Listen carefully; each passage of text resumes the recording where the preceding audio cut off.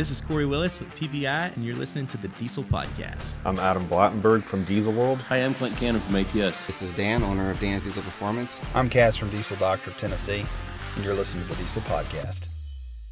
What is going on, Diesel Nation? We're excited to have you guys with us today. This is kicking off a new kind of series that we're doing of guys who work on their own trucks. We know that diesel truck owners are very independent, love to know their trucks inside and out, and a lot of guys out there are working on them themselves, and it'd be anything from just mild to wild. So we've got a guest today. He's a podcast fan. He's going to be talking to us about his second gen and what he started with and what he built it toward. So it's going to be a ton of information about injectors, P-pumps, manual clutches, just tons of different things that we think you guys are going to enjoy, like to hear about, and hopefully help you guys when you decide to modify your truck and whether you tackle the job yourself or take it somewhere to have someone work on. Before we get to it, though, we want to thank a few of our sponsors who make episodes like this possible. The first is Diesel Doctor of Tennessee. Those guys have a complete lineup of crate engines ready to go. So if you're looking for 6.4, 6.0, 6.7 Power Stroke, Cummins, Duramax, anything like that, whether it's for a work truck or race truck, they can help you out. Just go to diesel911.com. You can check out all the details, all the options that you can have. And if you have questions, you can give them a call. The really friendly staff over there, more than happy to answer your questions. And also BD Diesel Performance. BD released a ton of new products at SEMA. They've got them in stock, ready to go. You can have them sometimes as quick as within a day. So if you're looking to modify your Cummins, Duramax, or Power Stroke, whether it's transmissions, turbos, manifolds, diff covers, transmission pans, rebuild kits, pretty much anything, go to dieselperformance.com. You can search by year, make, and model, get those products narrowed down to your specific truck, and you can buy right on the site or give them a call if you have questions. They're more than happy to help you. All right, let's get to chatting with Max and learning about his second gen. Max, I'm really excited to chat with you today about your Cummins. It's a cool build, and I had posted up on social media that we were looking for guys who work on their own trucks, and you're like, hey, I've worked on mine. I really want to talk about what I got, and I think our listeners are really going to enjoy what you've done with your truck. So glad to have you on today. Yeah, thanks. I appreciate you taking the time. Tell us what year and make you got. So it's an '01 Dodge 5.9. Let's see, I got it. I think I've had the truck for about 6 years. It's not the first second gen I've owned. I guess how I got on the second gens is I was in junior high, and my shop teacher at the time actually had an old 12 valve. It was a pristine 12 valve, nice 5-speed, just full drive, grandpa driven, beautiful. And I thought, man, that's a nice truck. And he always talked about how reliable it was. And then so when I got of driving age, I finally was able to get my hands on a second gen. It was an auto. It was no 2 Sport. And it was a nice truck. But eventually I started doing some research into doing modifications because I've always been kind of a gear nut. I've always liked to mess with stuff. And so at the time I was kind of juvenile, and I was like, oh, well, you can't build an auto. That's too expensive. So I sold that, and I bought this truck. And it was a rebuilt title. I got a good deal on it. It was in good shape. And so I kind of just started from there. I just intake exhaust, the first couple of years. And then, at this point I was still pretty juvenile into the whole thing. So I didn't know a whole bunch about turbos and injectors and pumps and all this stuff. And it wasn't until about 2-3 years ago until I, started really getting into the meat of it, doing a set of injectors, doing a turbo, doing valve train work, and all that stuff, and it is a steep slope from there. What helped when you were looking at doing, say, injectors or doing modifications in general? Where did you find helpful information or just different things to know what direction to go with the air and the fuel?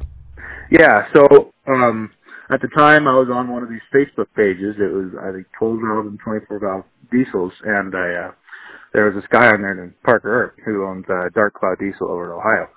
And I didn't really know much, so I gave him a call, and I hit him up on Facebook, and I just started asking him all these questions about what's too big of an injector for a stock HX35 at the time, and then he talked me into doing a turbo with that setup, and I found it really helpful to actually call call a guy who knows more than you about it and just talk with them, because they're not going to try to oversell you to their super pristine high-end parts that you don't need. So that's my best advice, is to just start reading forums or talk to people who have knowledge in that field. Now, when you were starting to get into that, did you have a horsepower number in mind, or was it something where I just want a little more and then it kind of picks up steam and then... Yeah, well, at the time I was into sled pulling, and I still am, but I was kind of ready to get out of the work stock phase, because it was just your everyday run-of-the-mill trucks going in there, and I was like, it'd be kind of cool to go into a 2.5 and being competitive. So I called them and asked, and I was like, hey, what kind of turbo could I run and still get a 2.5 class, and what size of injector and that kind of stuff. And out of my horsepower goal, really, at the time, I thought 500 horse was really cool. And I was like, it'd be super cool to go around and say, you have a truck, 500 horse, blah, blah, blah. And then I got 500 horse, and I was like, well, I kind of want more. It seems to work like that in 100 to 150 horsepower increments. So it's like, absolutely, I just want 5, and then I don't really want 550. I want 6, and then I want 750. It just keeps going. Yeah, and soon enough you're into the 4 digits, and it's We were talking before a little bit about the truck, and you had mentioned that you did a P-pump conversion, and a lot of our listeners have asked about tips or what the install was like, or your impressions of it after you did it. Can you walk us through, one, why you decided to do a P-pump conversion, and then 2, the whole process of it? Yeah. So the reason why I did it was because I knew that the VP was limited on power. However, that being said, I know there are guys out there making 1K plus on VP, and I find that fantastic. I think it's awesome. But I just wanted to go a different route. I wanted a little bit more RPM capability and that kind of stuff. And at the time, my VP was going out, so I was like, I need to either pull the trigger or I need to get another VP and wait, and then wish I did the pump swap later. Yeah. So I ended up doing the swap. I got the pump from Parker, that Dark Cloud Diesel, and then I took it to H&H Diesel in Tacoma, and they built it, and it's just a 12 mil pump. It's nothing special. They said it flowed around 800 cc's, and that's pretty strong for a 12 mil. And so I guess the whole process is, and I thought the easiest part to do is order a kit to do it. And because I ordered Crazy Carl's kit, and the kit was quality. It came with all the parts. I wouldn't have any missing parts. And the lines came from side, so I knew they were quality. And it just helped. And I know a lot of people like to, outsource all the parts, and they like to gather themselves, pull them off like a timing cover off a 12 valve, and then pull whatever pump mounting brackets you want off a 12 valve and whatever. I was like, that's cool, but I wanted to do it, get it done, and be done with it. And so far I'm happy with it, except for the amount of timing I have in it. Starting it in the cold is not the greatest. Here in Montana, it's starting to get a little chilly. How long did it take you from the time, so you got all the parts together, to when the truck would, fire up and run, as far as install? I had it fired up. Let's see, I spent kind of nights working on it, and I was super timid on doing stuff too, because I didn't want to mess anything up. So it probably took me about 2 weeks. So, and I know it can be done in a lot quicker time, but I just devoted, after work time to it. But I bet after you were done, though, you knew how everything fit together. Everything. You had kind of the pride of workmanship of putting it on yourself, and how it goes on, the torque specs for different things, everything's fitting together. So, it's like, yeah, I put my P-pump on my truck. yeah, and it was a good experience, because I got to kind of play with timing a little bit. I got to play with everything basically, and it's a great chance to really get into your motor. That's one of the things I find most beneficial. Is a lot of projects, people are a little timid to do. I mean, yeah, there are some high dollar items like engine rebuilds and stuff like that people could get into, but that's how I learn. I just learn by diving into it. If I make a mistake, if it costs some money, but I won't do it again. Well, and also if you want to change something up, or something you need to replace something, you've already kind of jumped into it, so you have that comfort level with, I can do this, and save some money, not necessarily have to take it to a shop. Yeah, and pay him to do it. you know where it is and what's wrong and how to diagnose too. That's one of the most important parts is knowing how to diagnose the issue. And with the turbo setup, is it still running a 2.5 turbo, or did you change that up as well? So I originally was running a 6374. That was my 2.5 turbo, just an SXE. It was an amazing charger for what I put it through. It had 2 good seasons on it. I did just go to a 467 just for the street, and I made the setup so I can come sled pull season. If I still daily drive the truck, I can pull the turbo off and put the 2.5 turbo on because it's nothing but a 20-minute job on a 24 valve. And I just wanted a little bit more drivability on the street because once I put the P-pump on, I had a lot more fuel than I did with the VP, and I had a .91 housing on my 63, and so then I went to a 1.0 to kind of drop the boost and drive pressure a little bit. And it wasn't really that drivable on the street. You know, I could have swapped housings, but like I said before, I thought 500 horse was cool, and then I was like, it'd be cool to make 700. So I put that on, and I actually just finished it up on Monday night. So I'll have to throw it on the dyno here soon and see what it can do. And now, as far as like being up in Montana, a little bit higher elevation, are you happy with the streetability of the setup? Yeah, I could probably retard the timing a little bit, but as far as the drivability goes, it's pretty good, especially with the 467, and it has a .90 housing on it, so it spools a little quicker than that 63 does, and it doesn't stay super hot. Up top it does get a little hot, but driving and towing, it's not bad. Actually, later today I'm going to go tow 10K with it, and we'll see how it does. But when I first did the P-pump swap, I was actually pleasantly surprised how cool my temperatures did stay with the 1.0 housing, especially towing. What kind of EGT numbers did you say? So going up the pass, kind of half throttle with that 63, I think it was like I could hover around 1100. But if by any means, if I mashed it, I could cruise past 1800. And it's just typical P-pump stuff. You've got all the fuel in the world. So, but with the 467, I think the max I've seen is 1200, and that was pegged. That's good. Yeah, it's a little cooler, and I like that because especially with a bigger charger, it's moving a lot more air.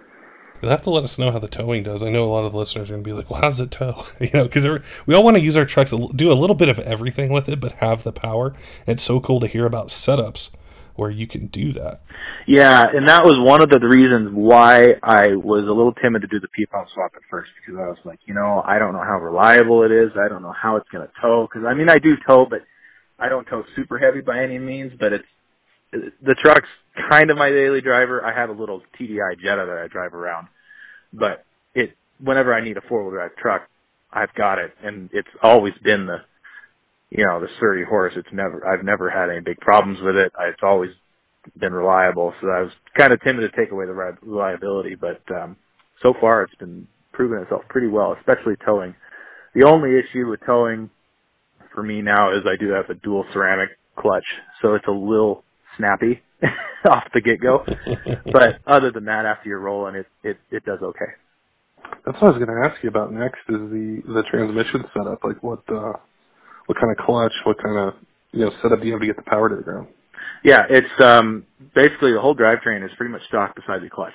And I'm really surprised that MD 4500 takes what I put it through during sled pulling season. Because I have to pull in third gear, and third and fifth are the 2 weakest gears in that tranny, and it takes it. But eventually, I'd like to either go to a 6-speed or do an auto. I just haven't decided yet. It depends which route I end up taking with the truck. If I want to start taking it to the track, or if I want to keep it to tow another truck to the track. I haven't gotten that far yet. On your MV 4500, do you have the billet and push shaft, or is it running a stock one still? I have I think it's the 1 3/8, so it's the billet input shaft, the bigger. Did you swap that over yourself? Yeah, I just did that when I did the clutch. It was a pretty simple job. Take off the front cover and swap her in there. Any tips for the guys out there? I know a lot of guys, when they order, manual or just clutches for their manual, they do it themselves, and we'll get some messages sometimes, like usually on the weekends at night, where maybe somebody gets stuck and they're like, "Hey, I don't know if anyone's around, but do you know how I do this with this, or what I do with the slave cylinder, or just different things?" So yeah, I do get that sometimes, and it's usually friends calling me like, "Hey, I need a clutch. Who do you recommend?" And I personally like, Valair out of Texas. They've been nothing but great supporters and provide quality parts. Like I said, I ran the dual ceramic dual disc just because I wanted, sled pulling, and I wanted something a little heavier than the organic. However, if you want something a little smoother engaging and a little quieter and just all around driver friendly, organic will probably suit you better. Still a dual disc. As far as daily driving, is it something like you're happy with engagement, daily driving, towing, where you would tell someone, how would you direct someone on if they're in this kind of same position, same kind of power level, they've got a manual and they're unsure which direction to go on the clutch? It seems to come down not so much towards how much power can it hold, but can I daily drive it? Is, my leg going to get tired? Is it, all those kind of nuances of daily driving. What would be your tips for picking a clutch with that in mind? As far as daily driving goes, if you want, a light pedal that's not much more over stock, I would do a dual disc. They're smooth engaging. The organic ones are smooth engaging. They hold a lot of power. They stay cool. The ceramic ones are a little tougher engaging. They're a little jumpier, but they have a little higher horsepower rating. So that's why I went with the ceramic. But if you're a tower, like if you just want an easy trip to daily drive, about 500 horse, I would suggest the dual disc organic any day of the week. I have never personally been a fan of big single clutches. I've driven a couple Dodges with big singles, and my leg was tired by the time I got across town. So if you want something easy to drive, I would recommend a South Bend or Valair organic dual disc. Now the big question is, in the future, what are some plans or some ideas you're tossing around for maybe some more upgrades to the truck, or getting the power higher, or are you happy with where it is now?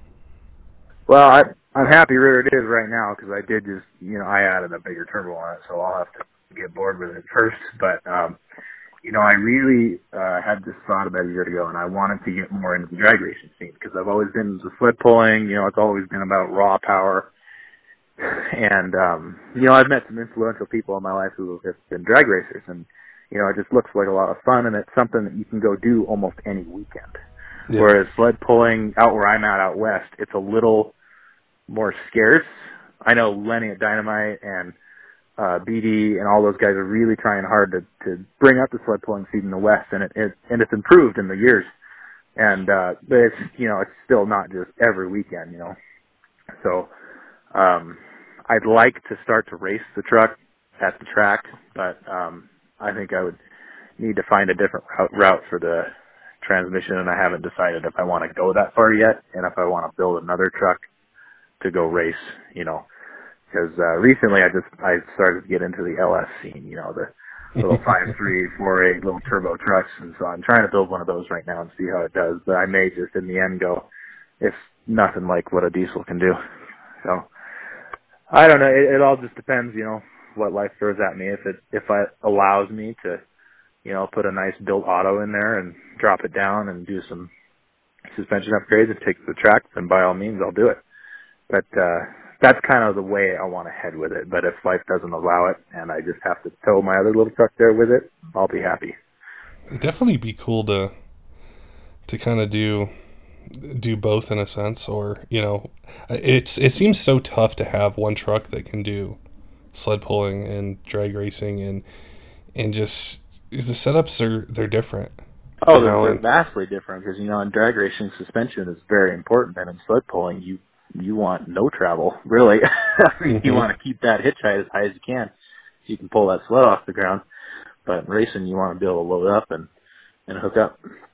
Now, if you were to do an auto, would you try to build it yourself, or would you just want to get one, built by one of the companies out there and just swap it over? Gosh, that's tough, because I am a do-it-myself guy. I have a hard time letting other people do things for me. But, that may be one of those things where it's like, maybe the first time I'll get it built, and then maybe I'll get another core and dive into it and just see. But I don't know. Eventually, yeah, I'd like to be able to build my own and take it apart if something breaks and fix it. But I know there are guys out there like Muldoons and Firepunk and Suncoast that just build outstanding transmissions. And I don't know if I could ever ever do the work that they do, especially how quick they can do it and how professional they are. You'll definitely have to keep us updated on the plans for the truck. It was a build when you told me about it. I was like, man, this is really cool. I know a lot of guys out there are going to want to hear about the process of it, of getting the truck and taking it from where it was to where you have it now, and then the things that go into it. I do get that sometimes. I'll tell people that I sled pull with it, and they're like, oh, that's super cool. So it's a dedicated sled truck, and I was like, no, I still tow with it. I still make do with it. And they're like, you sled pull with 2.5 and then go pull 20,000 with it, and I was like, yeah. It takes every second of it, and it's been nothing but reliable. I'm very, very happy with it. Before we let you go, I did want to ask you another question that comes up all the time, and that's: are there any tips or things you've learned along the way to save money that if you're going to work on your truck yourself, you should definitely consider, and then things you shouldn't consider, where you just kind of like the kit that you said, where, yeah, I could piece it together and try to find everything, or I can get one all ready to go, so when I sit down to work on this truck, I have everything I need. Yeah, the buying the kit was more of a time, and it was just an ease factor, for me. It was worth the extra money to me to, buy Carl's kit and get it. But as far as saving money on parts, I would just, before you buy a part, I would call a professional and just make sure it'll do what you need. And I know that if you call two different people, you may get two vastly different opinions. But, if you're looking at injector setups and turbo setups, I would give Dynamite a call, because they are flat out one of the best in the game, and they know more than I ever will. So, then it depends on what you want. But I would agree with talking with a professional really helps, because that's how I've done it, and it's really worked out for me. The times that I haven't talk to a professional about getting the part, and I'm like, oh yeah, that'll work. Put it on there, and it ends up costing me money at the end. So it's good to know what you're getting into, and even if you just call and ask, be like, hey, I need some help. I'm wondering how I should do this and what tips and tricks you have along the way.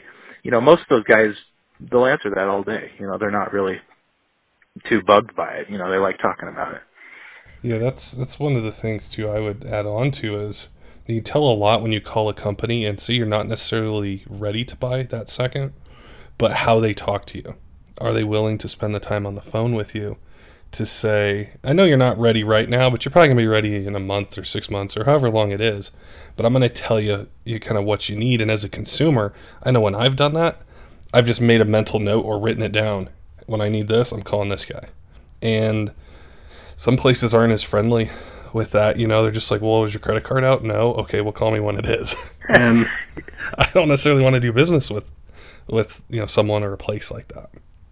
Yeah, I have experienced that. I've like I said, I've called Dynamite sometime last year, and I was talking with Brian about a set of injectors, and we probably talked for 45 minutes just about this one set. And he didn't try to oversell me.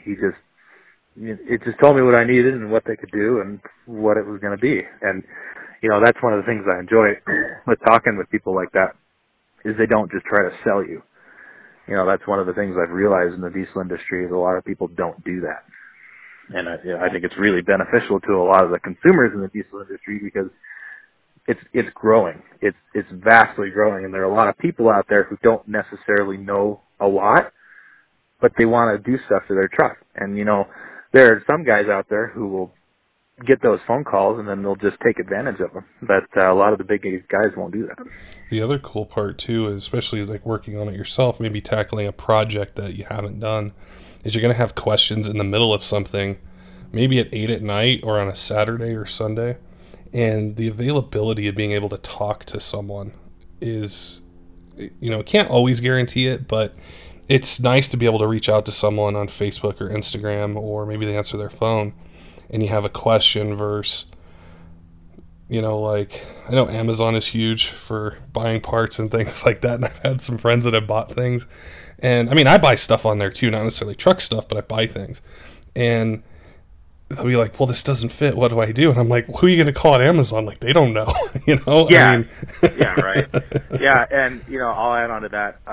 Like I said, Parker Earp at Dark Cloud Diesel in Ohio, he's really the guy who triggered a lot of this building the truck for me.